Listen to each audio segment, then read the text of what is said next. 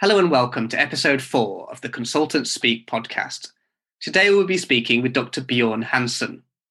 My name is Peter Russell from Russell Partnership Technology, and I will be hosting this episode.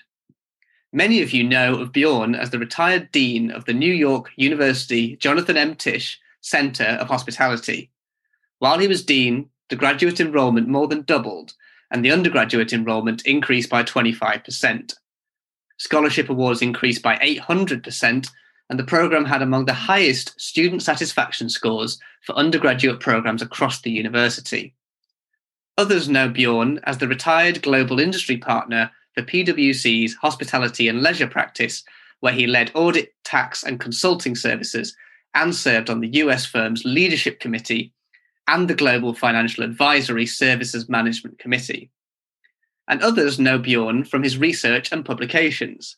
He has been cited in the Wall Street Journal, the New York Times, Forbes, Fortune, Business Week, Time, Newsweek, Barron's, and almost every business and hospitality magazine, in addition to over 100 television and radio broadcasts. Currently, Bjorn is on the board of Summit Hotel Properties, a New York Stock Exchange company that owns 70 hotels. He has served as Summit's lead director, chair of the audit committee, and chair of governance. He is also executive vice president of the company that owns the Pierre Hotel in New York. He is an active consultant, including 2 current litigation matters for which he is serving as an expert witness.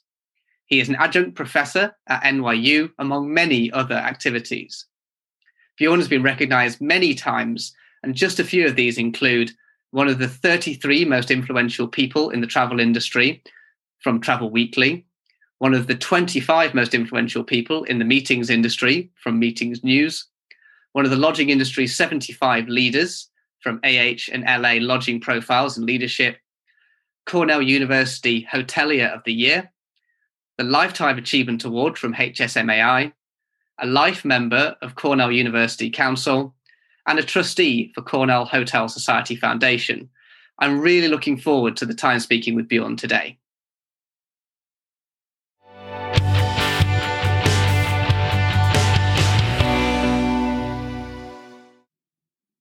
Hello, Bjorn. How are you today? Great. Good day. Thank you. Good. Well, I'm glad to have you here, and thank you for being part of this podcast series. I'm going to jump right in with the first question, if I may, and ask you what your perspective is on how hospitality, and specifically lodging, will recover from all of the challenges that we've experienced through 2020. Well, that's a great first question. I'll try to avoid stating the obvious. This has been a situation for the industry unlike any time in history. My view is it will be a slow, uneven recovery. Recent forecast updates, I think, may be too optimistic. U.S. hotels returning to 2019 performance levels in 2023. A few have revised that to 2024. I think it's important to understand that 2019 was not a normal year.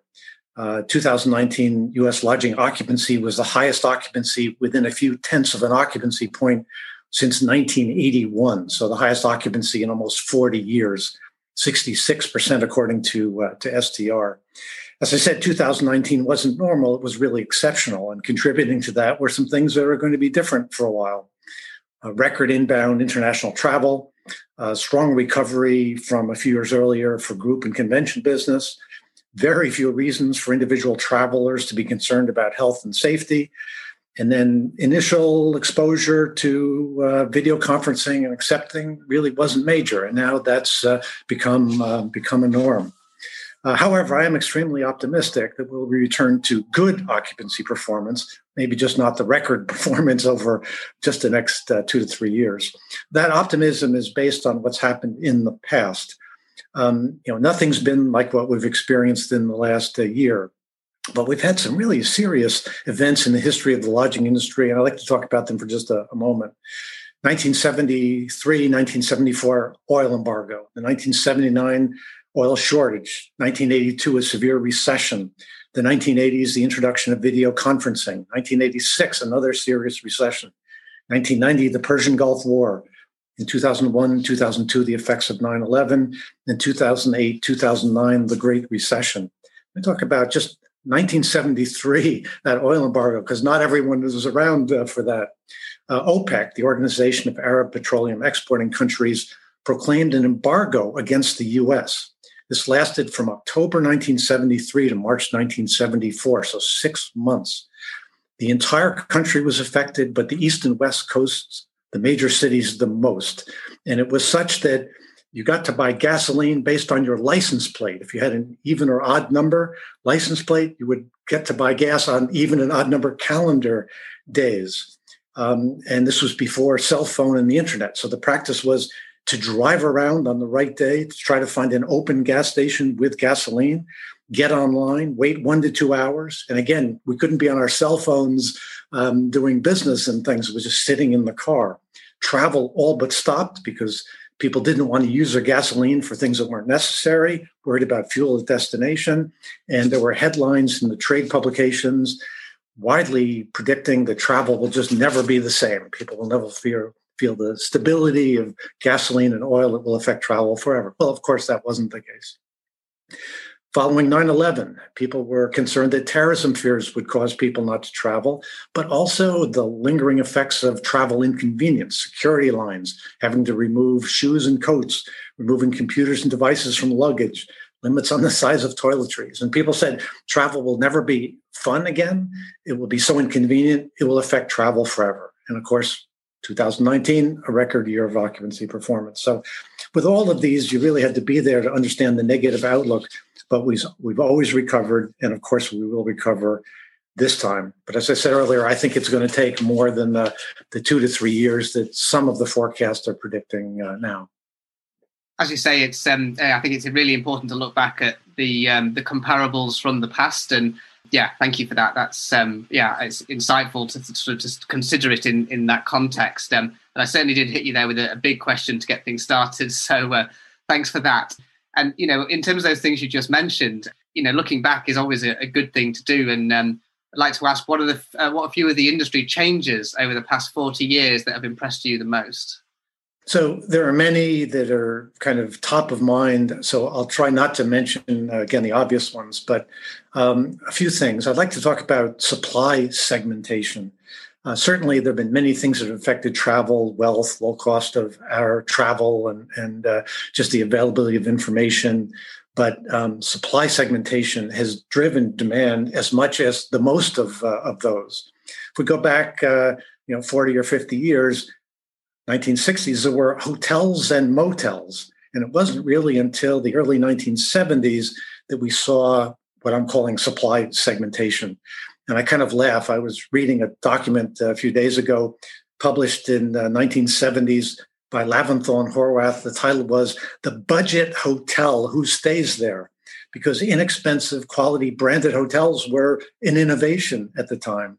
And if we look across the last 40 years of supply segmentation innovation, it's been limited service hotels, select service hotels, all suite hotels, extended stay hotels, conference centers, airport hotels, boutique hotels, lifestyle hotels, home sharing, residential formats.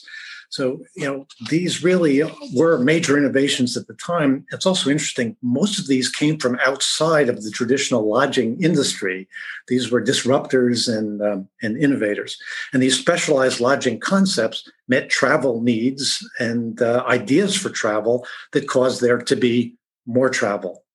They allowed demand to grow for almost everyone to have a lodging service or product that met specialized travel purposes. So just more reasons to stay at hotels. So again, I think that supply segmentation deserves more credit than it gets. Another is just the availability of data for decision making and for market efficiency. Kind of really started with STR in 1987, Smith Travel Research launching. Before that, there was Harris Care Foster and Laventhal, Kreckstein, Horwath and Horwath, or Horwath and Horwath. But STR was a major move forward in the quality of data, the availability of it. Then in 1990, Coopers and Lybrand, the first really quality econometric forecast, which was not developed by hotel professionals, but by econometric modelers working with hotel specialists. But now we have STR Calibrate Labs, Lodging Econometrics, TravelClick, Hotstats, LW Hospitality Advisors, and dozens more with good quality, readily accessible data, again, for decision-making and market efficiency. Another that's kind of good and bad news, but I think on balance it's good, is the OTAs, online travel agencies, and user-generated content sites. An individual independent hotel now can have distribution, visibility, and achieve market share to compete with the best of the brands. And hotel performance now is based on merit more than ever before. And the OTAs are part of that. Sometimes OTAs are described almost as the enemy, but kind of important to remember. OTAs can only distribute room night inventory that's provided to them, right? They can't sneak in and steal inventory. It has to actually be allocated to them. They exist because of a market efficiency and their ability to widely distribute industry. And also a plus by OTAs is their advertising in several media, especially broadcast media, exceeds that of any hotel company's advertising budget. So it's constant promotion of travel and hotels. And although the message is often about price, advertising is a way to shift the demand curve. So again, on balance, I think OTAs and the use of technology has been a great positive for the industry over the last 40 years. Absolutely. And it was really interesting to hear what you were saying there about disruptors. And I think sometimes we can tend to think of these disruptors as being something that only impacts us now. But in actual fact, there have always been disruptors to the industry, and there will continue to be. You mentioned there are lots of changes that have impressed you. I'd be interested to know, what are a few of the industry changes over the past 40 years that you might challenge or criticize? So criticize, or at least maybe ask a challenging question. Earlier, I mentioned that 2019 was the year of the highest occupancy within a few tenths of an occupancy point since 1981. But what about average daily rate in 2019? It seems obvious that record occupancy should allow for some premium pricing that would be measured by average daily rate. Again, using STR data, in 2019, average daily rate increased by 1%, 1.0%. But inflation in 2019 increased by 1.5%. So with record occupancy, lodging industry couldn't even keep pace with inflation. And that's more bad news than it might sound, because certainly labor costs, insurance, property taxes increased at more than the rates of inflation. So over the past 20 years, especially, the profession of revenue management has proliferated. Is the industry performing better, measured by ADR, with the addition of about 35,000 revenue managers? Again, revenue management is where the price is set. So that's part of the picture of revenue performance. Now, revenue managers, my experience, are smart, analytical, motivated, equipped with good data, and they make good or even great property level decisions. But how can revenue management as a profession be reconciled with average daily rates increasing at less than the rate of inflation, with the highest occupancy in almost 40 years? A second question would be about brands. If we look at the history of lodging brands, they really had two attributes: uniformity and distribution. And uniformity was, if you stayed at a hotel in Maine, Florida, or California, the room was identical or close to being identical. In fact, one brand in the 1980s, the advertising slogan was "No surprises." Well, now uniformity can be seen by some travelers as a negative. Those travelers, many are seeking genuine experiences, local sourcing, respecting and promoting local culture and values. So that uniformity benefit that the brands brought may not be so positive. And then distribution, which is the reservation systems. Well, for a long time, brands own distribution of that inventory. But now with OTAs, even though brand websites and Hotel Direct still represents the majority of hotel reservations, certainly OTAs have been able to invade distribution and certainly affect pricing within the industry. So what do brands offer today if it's not absolute control over uniformity and distribution? What becomes things like loyalty programs, the purchasing power of large organizations, and maybe a requirement there being the credibility to obtain financing. So it's really a different value proposition, but the share of revenues being earned by brands is the highest it's ever been. Working with a colleague of mine who opened 5 hotels over the last few years, his average amount that he's paying to the brands, now some of it's not reimbursement expenses, it's allocation, for example, for contribution to advertising, but his average across his portfolio was 19% of his revenue was being paid to the brands, either in fees or allocations. He's not getting 19% of revenue in a return on his investment. So, I would say, certainly the brands have changed in what they represent and the value. And I think when we go out 10 or 20 or 40 years from now, that brand value will have to be different to justify the revenue share that's being earned by the brands. For sure. And it was interesting to hear what you say there about the value proposition there in terms of how all that works and what we can learn by looking at the past is obviously always really important. So moving forward, I'd be interested to know what do you expect to be some of the most important changes over the next 40 years where we're moving going forwards? So I'll answer your question a little bit in reverse, because there will be at least 2 things that I don't think will change, but how we apply them will change. So what is a hotel unit? It's a bed, a bathroom, a place to hang clothes, entertainment system with connectivity, climate controls, and a door with a locking mechanism. And all of the innovations in lodging still work around those core attributes of a hotel room. We've had about 2 major supply innovations per decade over the last 40 years. It's been amazingly consistent in that number of 2 per decade. I don't know what they'll be because that's not what I do and what I know about, but I think there will be, again, going forward, maybe 2 major supply innovations per decade, and they'll relate to service and price and location and market orientation and the economic model. But again, the core, what is a hotel unit? That's something that is unlikely to change. Another thing that won't change is really the service that hotels provide. And I say this to my students at NYU, hotels serve at some of the most important moments in people's lives. On a personal level, it's college visits, job interviews, training, weddings, honeymoons, anniversaries, bar and bas mitzvahs, family vacations, visiting friends, personal travel. Again, among the most important moments in people's lives. And for business, it's recruiting and training and strategic planning meetings and product announcements, conventions and other kinds of business meetings, incentive travel, due diligence and litigation requiring hotel stays.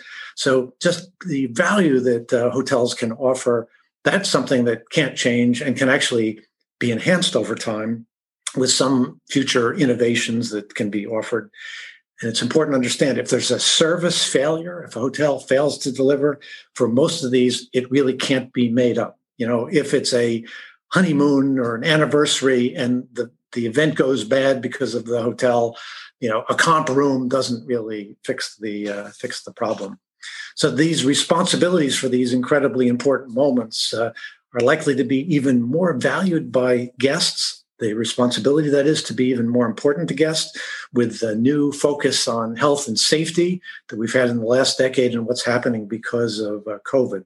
So it's not just a legal responsibility, but a moral responsibility and an expectation of guests that these service moments and purposes will be even greater. Another change that's been in place for now 20 years, but is accelerating, is kind of the definition of demand segmentation. I've talked about supply segmentation, but the old model was that demand segmentation was commercial, leisure, group, and SMERF. It's emerging to now that every hotel stay and every guest is a unique demand segment. There's multi-purpose travel, even if it's just in the mind of the traveler. The different need for arrival and departure times because of travel and the purpose of travel, the unique needs of and desires of every stay. And enabled by data, it really should be that hotels can respond to the needs and preferences of travelers almost on a per stay basis rather than broad demand segmentation categories. So, I think we'll see over the next several decades much more guest-centric view of how reservations are made, how inventory is allocated, and again, the supply segmentation and pricing. I also think another thing that we'll see over the next several years that everyone says is a changing role of the brands. But I'll define it in my way of looking at it, which is the hotel companies and brands will become bigger and stronger, but not so much as brands, but more as affiliations. And again, that's purchasing power and loyalty programs and the ability to accumulate and act on data and just the collective expertise that comes from experience and the sheer numbers, the intellectual capital that comes with a large number of owners and franchisors and advisors. So even more concentration of brands. But there will be successful launches of independent hotels and brands, again, because the internet enables in a way ever before. But brands will change in their role, but concentration, I think, will be greater 40 years from now than it is even today. Yes, and as you say, I think there's lots of evolutions that will happen. I think the point about personalization of guest stays is clearly a really interesting factor, along with all the other things you mentioned. It's clear that that's only going to evolve more and more as time moves forwards. Moving on, I wanted to, referencing actually the podcast that we did last week, or 2 weeks ago, with Stelian Jakob from Therma Group, and that relates to our new joint venture. So Therma Group, like many businesses, is expanding and building for the future. I'd be interested to know what your view is on the global impact of the expansion of wellbeing resorts and the wider growth of hospitality with some of the giga projects of things like the Red Sea project and the Amala projects in Saudi Arabia. So it'd be interesting to know what your view is on that sort of growth and expansion of hospitality and what it's going to grow to become. The best research being done on market conditions, guest preferences these days is not all published. A lot of it is proprietary to the brands, and I'm fortunate to work on some of that or have access to some of it. And there are a few themes that come out of that. One is the desire for experiences. So it's to create a reason to travel and then find a hotel or resort that can meet that desire. And the second is people trying to find ways to deal with stress or the perceived level of stress today. And that means to not just get away and lounge around, but to have something to direct attention, create experience, the sense of value, focus on other things and what are maybe the items causing stress. The other is health, and that was research before COVID about doing things that were active and healthy. And then the last one is sustainability, environmental friendliness, and kind of the recognition of what the environment and local cultures mean. So what you've described really responds to all of that core finding or package of finding from the research. So again, to the extent that people have a reason to travel, they can have experience, they can de-stress, they can do it in a way where they're going to learn and be in a healthy, positive environment. That's certainly a trend supported by the research. Fantastic, and yeah, as you say, I think that's that focus on health and well-being is core to quite a few of those things I just mentioned in the question in terms of Therma Group and those other big projects, and clearly the growth of people doing staycations where people will travel, but they maybe won't travel as far as they travelled before. Will continue to show the importance of environments like that. So could not agree more. Changing tack slightly, I want to move to the education sphere a little bit, which obviously I know you're heavily involved with and have been for many years. So you've been a college dean or professor for the last 12 years. So I'd be interested to know, what is the state of hospitality education and what do you believe are the most important things for hospitality students to learn? So I've been fortunate. I've been teaching, starting as a guest lecturer back since 1978. So I've observed more than a few generations of hospitality students. Today, there are about 215 colleges and universities in the United States with Bachelor of Science programs where the major is hospitality. And if we add in colleges and universities with courses or with concentrations and community colleges, well over 1,000 institutions. And they seem to have kind of two different missions. And this is a little bit too much of a generalization, but some are preparing their graduates to launch their career, their first 2 to 5 years in the industry. And others are really preparing their graduates for management or leadership positions, really aiming for like the 10th year of their careers. Now, both need to teach things like industry terminology, key performance indicators, how do hotels generate their profits, the ownership, management, and brand affiliation models and things. But the programs that are trying to prepare for positions in senior management further along in the career are evolving, but even more, I think, would be better in a few areas. And one is statistics. It's how to collect and analyze and interpret data. There are so much data available now, but knowing the reliability and validity testing and really how to work with it, it will only become more of a challenge and a greater need. Now, many of my students over the decades have been intimidated by statistics courses, but I try to present it more as solving puzzles and looking at it as almost turning up the lights. We can see more and better through statistics rather than it being like a math exercise. A second field of study is finance. Hotels are highly specialized real estate. They don't convert very well to anything else when they fail as a real estate development. They don't make very good housing with their configuration. They're very expensive dormitories. So these are complex financings at the property level, and with the involvement of the public markets, that's relatively new in the last 20 years. And the curricula could do some more in many of the institutions to catch up, so their graduates are prepared in that area. And then the third is strategy and decision making. The lodging industry is especially unique, because our customers, our clients, they're not where we are to study. Obviously, they're coming from someplace else. And studying in big aggregate numbers has limitations for research. So strategy, decision-making, research, data collection, analysis. So, I think what's evolving is more quantitative programs and being more like business programs, but not being business programs. They should be really hospitality driven.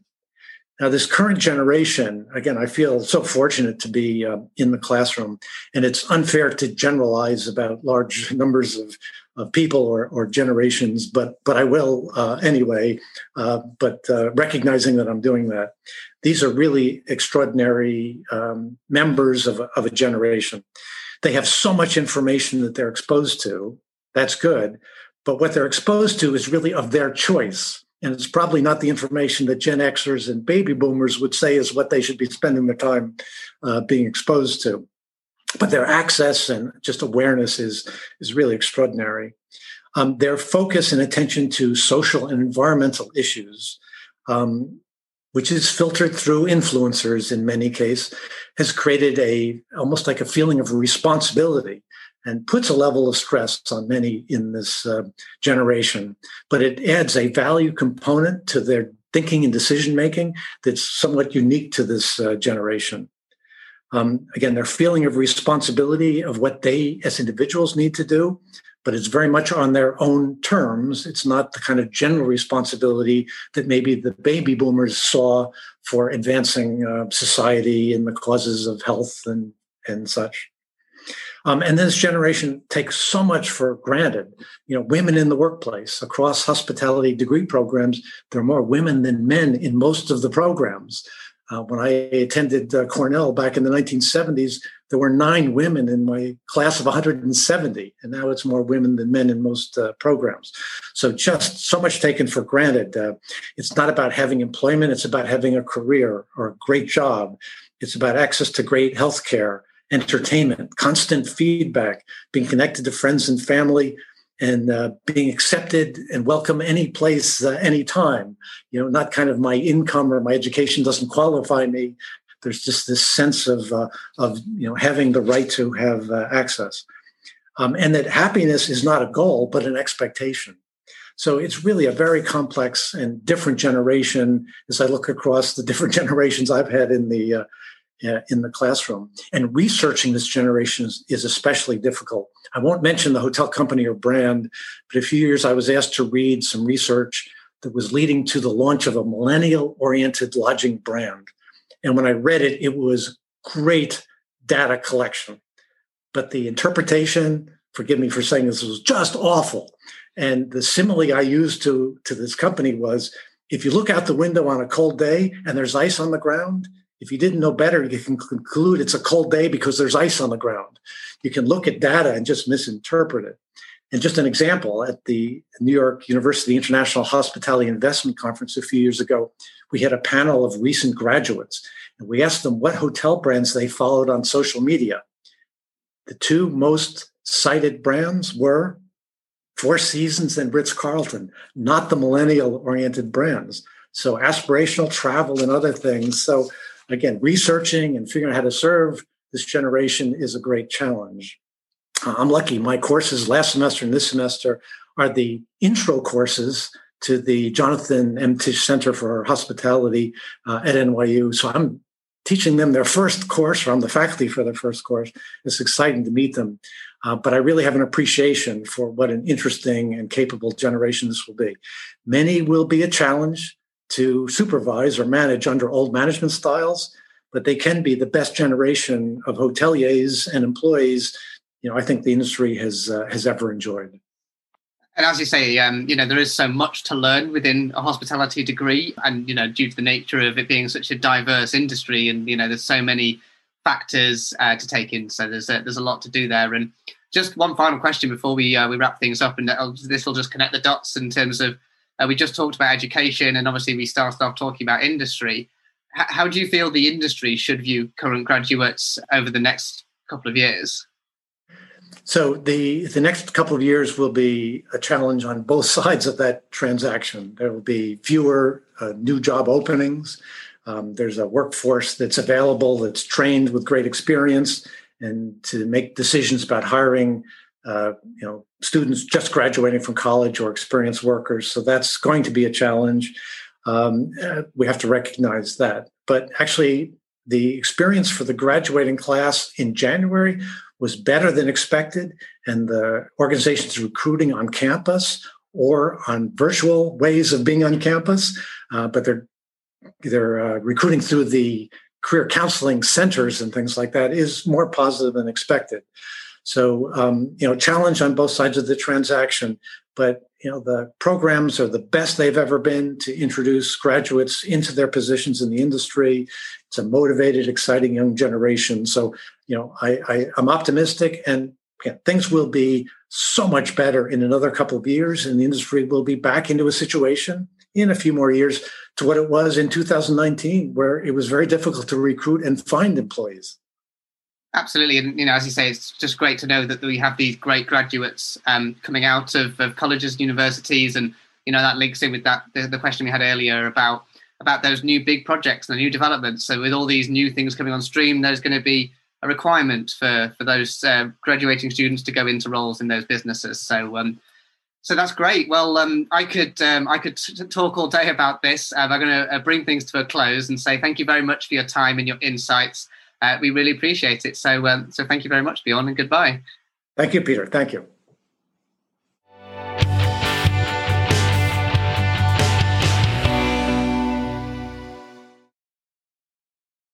It was a pleasure speaking with Bjorn today, where we spoke about both the history and the future of the lodging industry.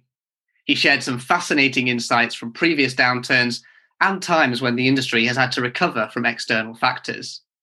Bjorn also spoke about market efficiencies, revenue performance, and the availability of data to drive strategy and forecasting. He also spoke about demand segmentation and the shift to a more personalized approach, where hotels respond to the needs and preferences of travelers on a per-stay basis. His view is that the industry will move to a much more guest-centered view in terms of how reservations are made and how inventory is allocated.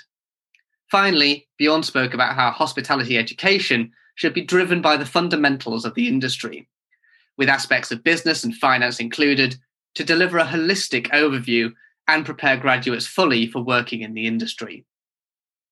Thank you all for listening to episode 4 of Consultant Speak.